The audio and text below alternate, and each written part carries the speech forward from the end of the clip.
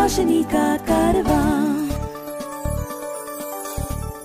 This podcast is brought to you by Score Foundation.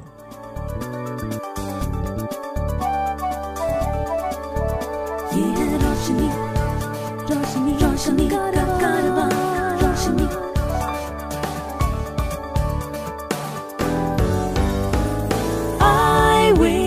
ये है रोशनी का कारवां। Hi, my name is George Abraham and welcome to iWay Conversations. My guest today is Praveen Kumar G, a development professional and a trainer. Hi, Praveen, welcome. Hi, George. Nice to be on your show. So, Praveen, you are a development professional. What actually prompted you to get into the development space? Yeah, so when I was growing up, during my childhood, I did study in St. Joseph's School in Bangalore. And it was around that time in my 11th standard. In Bangalore, we still call it PUC, so PUC first year, wherein I met with one of my professor who talked about Masters in Social Work.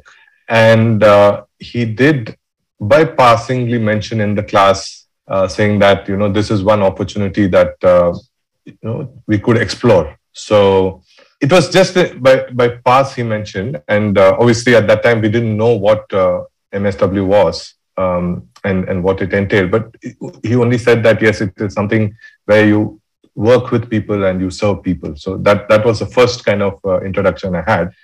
But when I heard about Masters in Social Work and being visually impaired and having the opportunity to study and be educated, I really thought that is something I could explore. You've been in the development space for more than 2 decades. So what are the different issues related to development that you've been involved with? Yeah, I've been working on a range of issues, primarily focusing on working with vulnerable groups, women, children, farmers, marginalized groups, tribals, scheduled caste communities, rural people, young people, and so on. And my primary focus has always been to ensure that vulnerable groups, marginalized people have access to basic services like health, education, livelihoods, social security, and so on. And across this, I look at how people with disabilities are included and also get the opportunity to have access, but also become more aware about development programs and services. You've traveled a fair bit and you've seen a fair bit of India. Now, you talked about these various issues that you've been engaged with. So, according to you, what is the status? Meaning, is it far away from what is desired, or there is hope? George, it's a bit of both, because we see in the country across different states, there's a huge divide, urban and rural, and more so in both locations, like poverty, issues of poverty are there. There is structural inequality, and even now there are challenges that people do face in accessing healthcare services, education, and employment. So these are the kind of basic requirements that we as human beings have. So that challenge still lies. But having said that, there is hope, because there are a lot of schemes, there are a lot of programs, and I believe that awareness is still lacking amongst a large number of population, particularly in the tribal belt, and also in urban areas where people do not have access to information or digital technology and so on. So that's where we still see that gap. But there is a hope where civil society organizations are doing their bit. Now we have corporate social responsibility. We also have international organizations working. So there is definitely a hope and opportunity in enabling people to understand what their rights are and what they require, and how they're able to access some of these services and programs. Praveen, if you were given the power to transform India, what are the 3 first things that you would do? So one is definitely enhance accessibility for people with disabilities. So that includes in all arena. I know we know that there are a lot of challenges even now when we're talking about digital India and so on, how we do struggle in accessing various platforms, apps or websites. So definitely the communication access is one, and also the physical access in terms of mobility. So that's definitely going to be top one. The second is talk about more equitable distribution of resources and services for looking at taking into consideration gender and disability and other vulnerabilities in terms of, as I said, accessing basic services like health, education, livelihoods.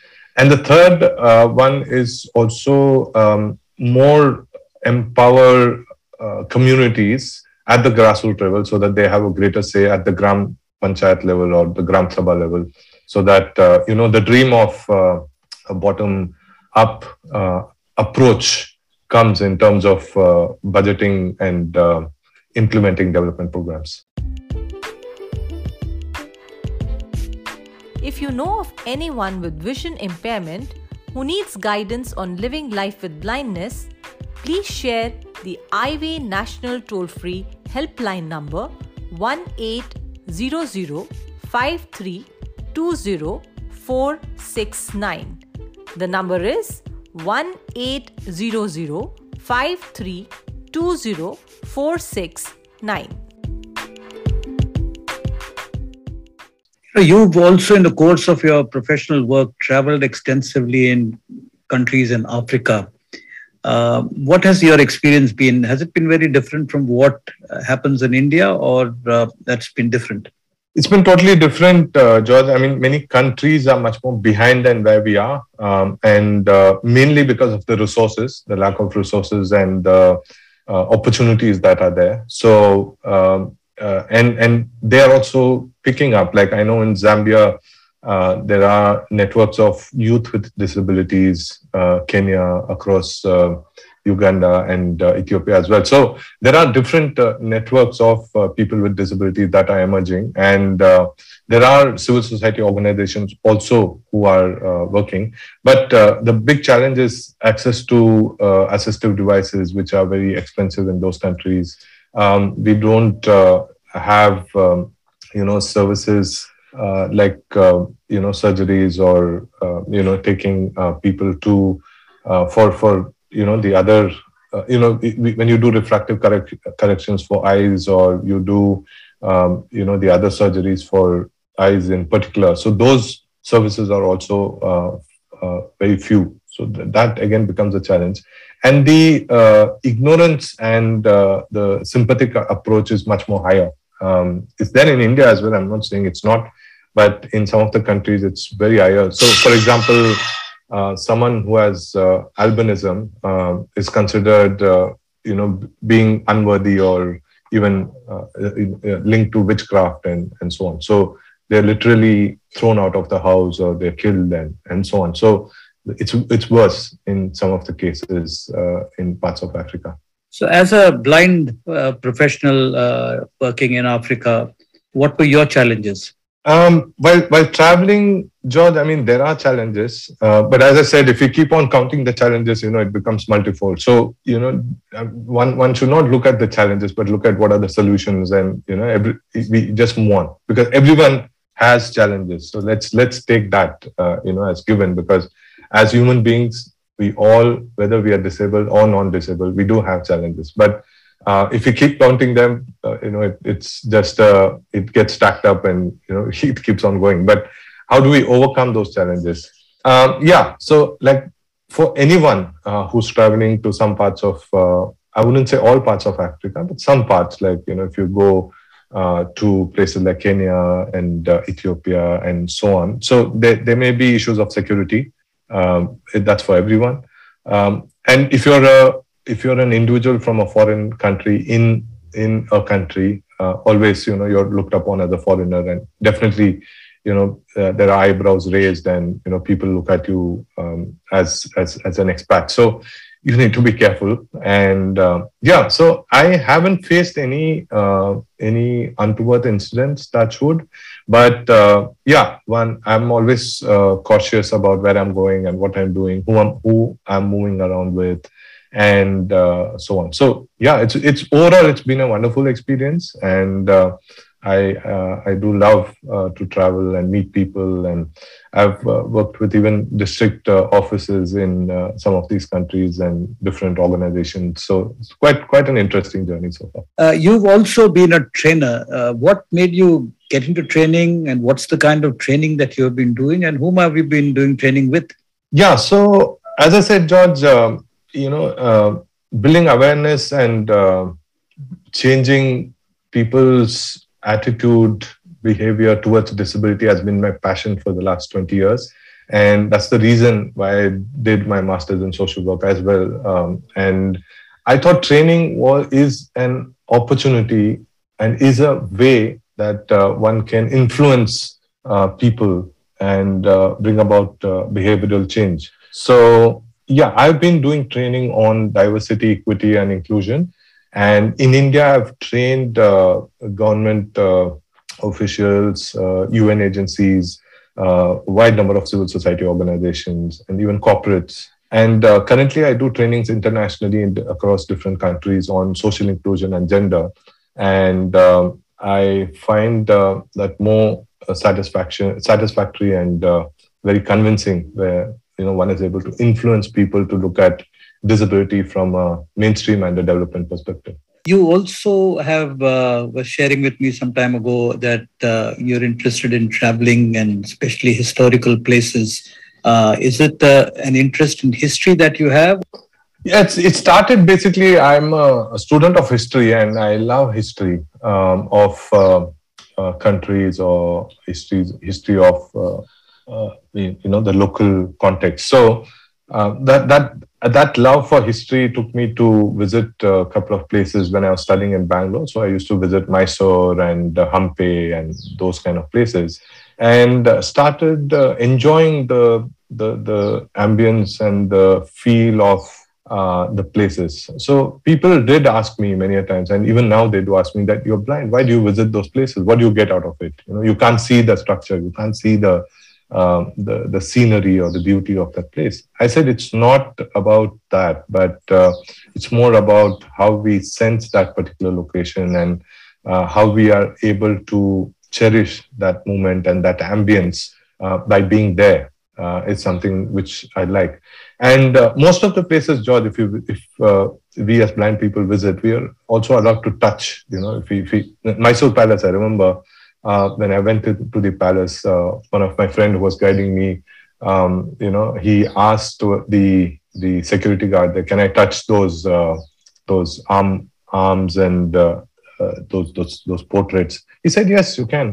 So it was a great experience. And in most places now, also they have guide, where you can take a guide, and the guide can describe you that particular image, what is there, but also they will say what is the history about that particular place. So for example, it largely happens in places like Konark and other locations where I visited. So those are also very nice in terms of enjoying that particular moment and time in history.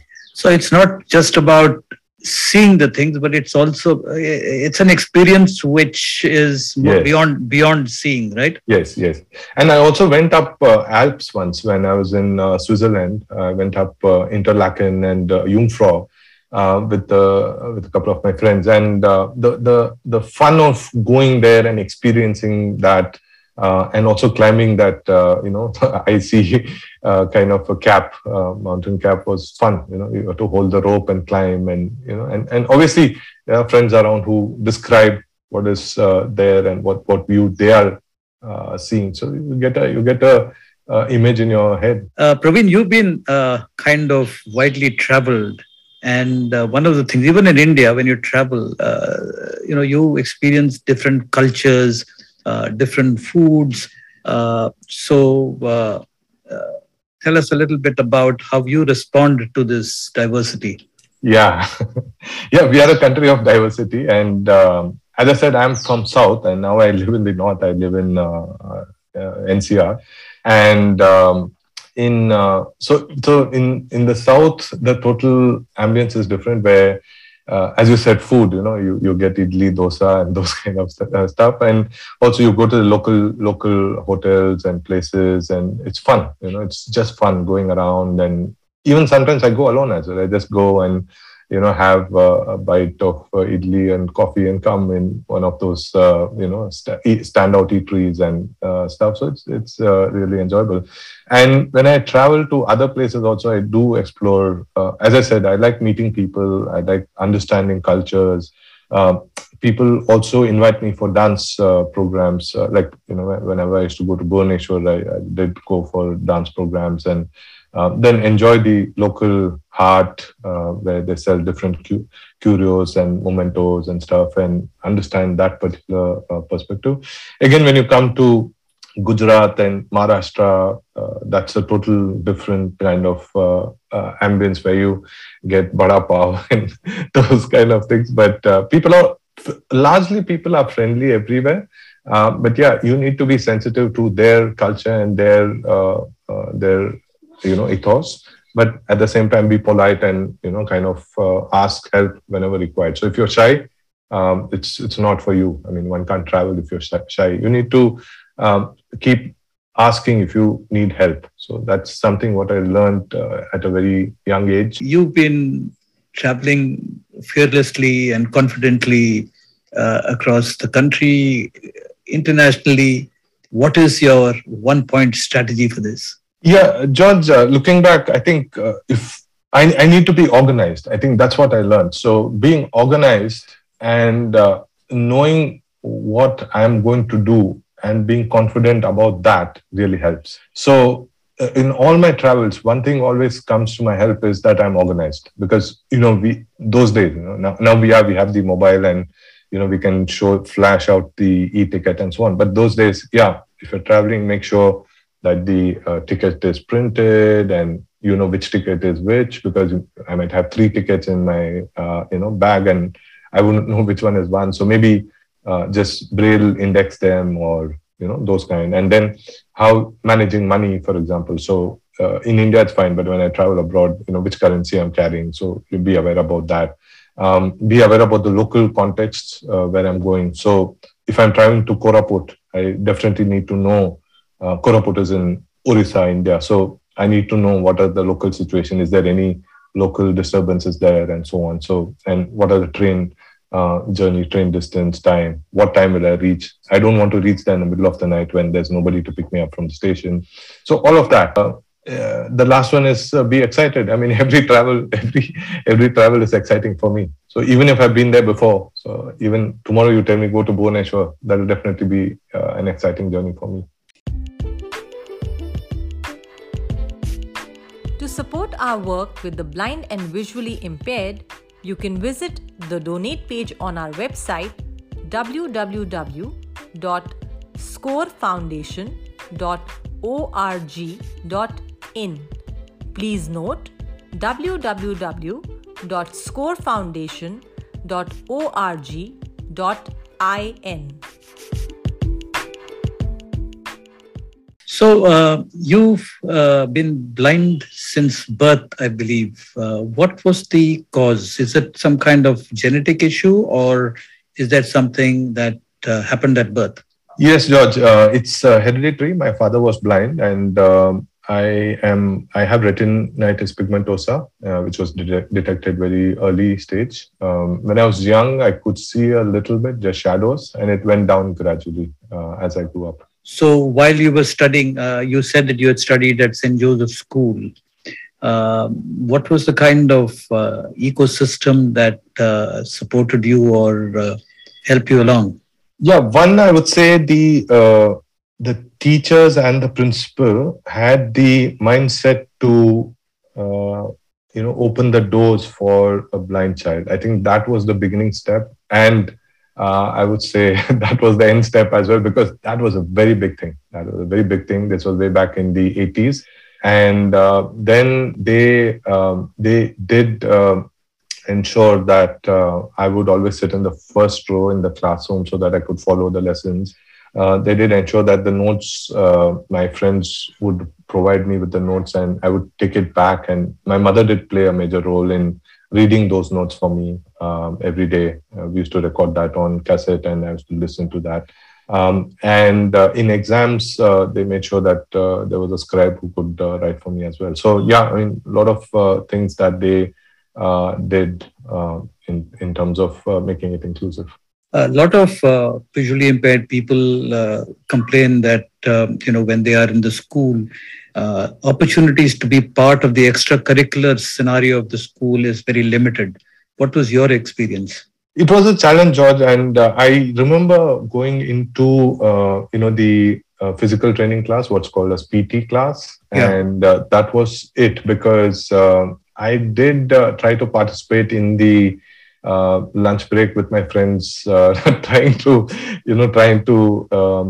play cricket, like maybe throw the ball or something, but it didn't work. Honestly, it didn't work. So I was definitely left out on that. But there are other avenues where I did participate in the mimicry session. These other cultural activities. Yeah. So like you do a mimicry show, or you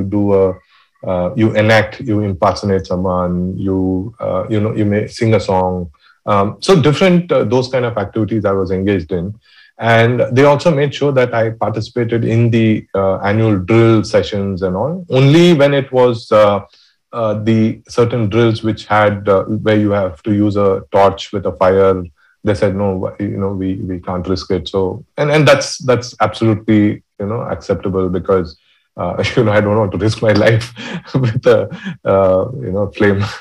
When it came to employment, did you get a job easily, or you had to kind of knock several doors? Yeah, it was fairly easy, I would say, because after I did my master's in social work, I decided I'll work with organizations. And that time, ActionAid had come up with this development traineeship program, and I had applied and I got in. It was quite a smooth kind of transition. So, but one question which always I think is the fact that they had in mind was, and in the interview they would ask me was, Praveen, can you travel?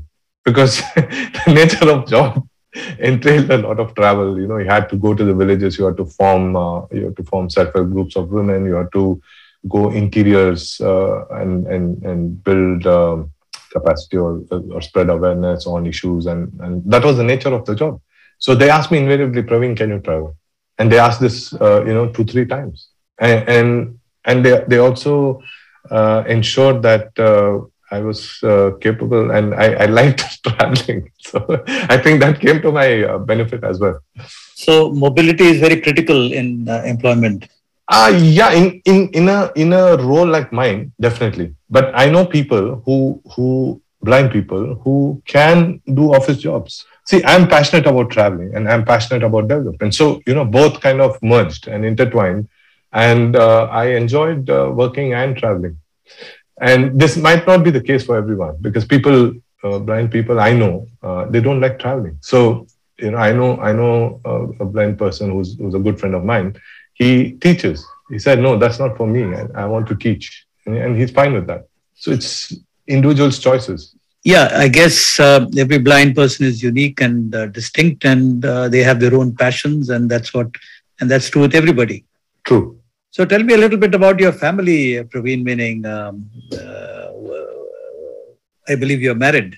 Yes, I'm married, and I have a son. He's 10 years old, and he's in class 5 now. So we enjoy life. I mean, I always say this to people, that I enjoy life like anybody else. When you live life in the mainstream, and you travel and you meet people and you go through various experiences. I think it was you who told me once that there are a lot of funny situations that happen, comic situations Have you been through any of these comic sessions, situations in life?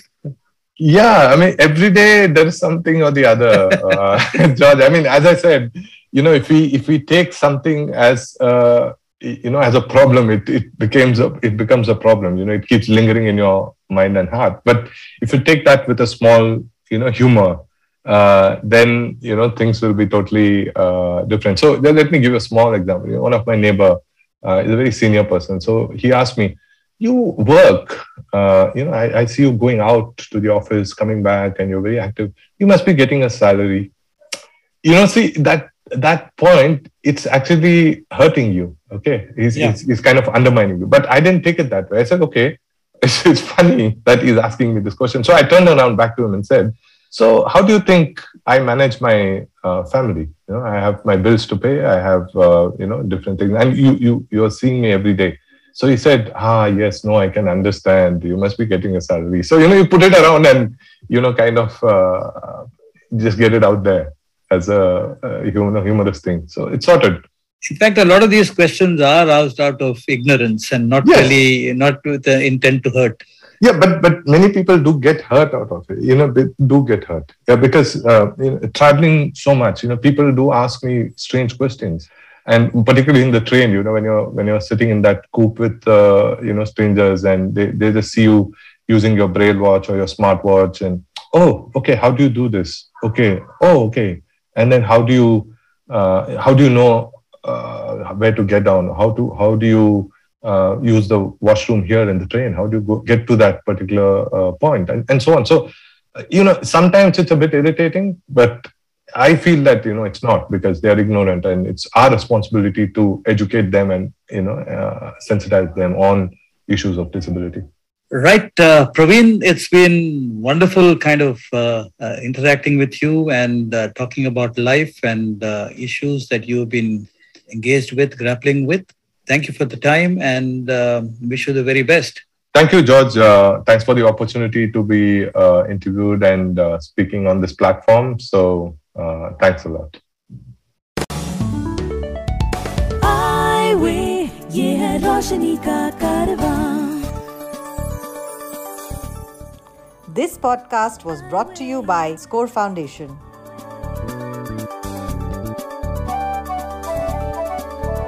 ये है रोशनी, रोशनी, रोशनी का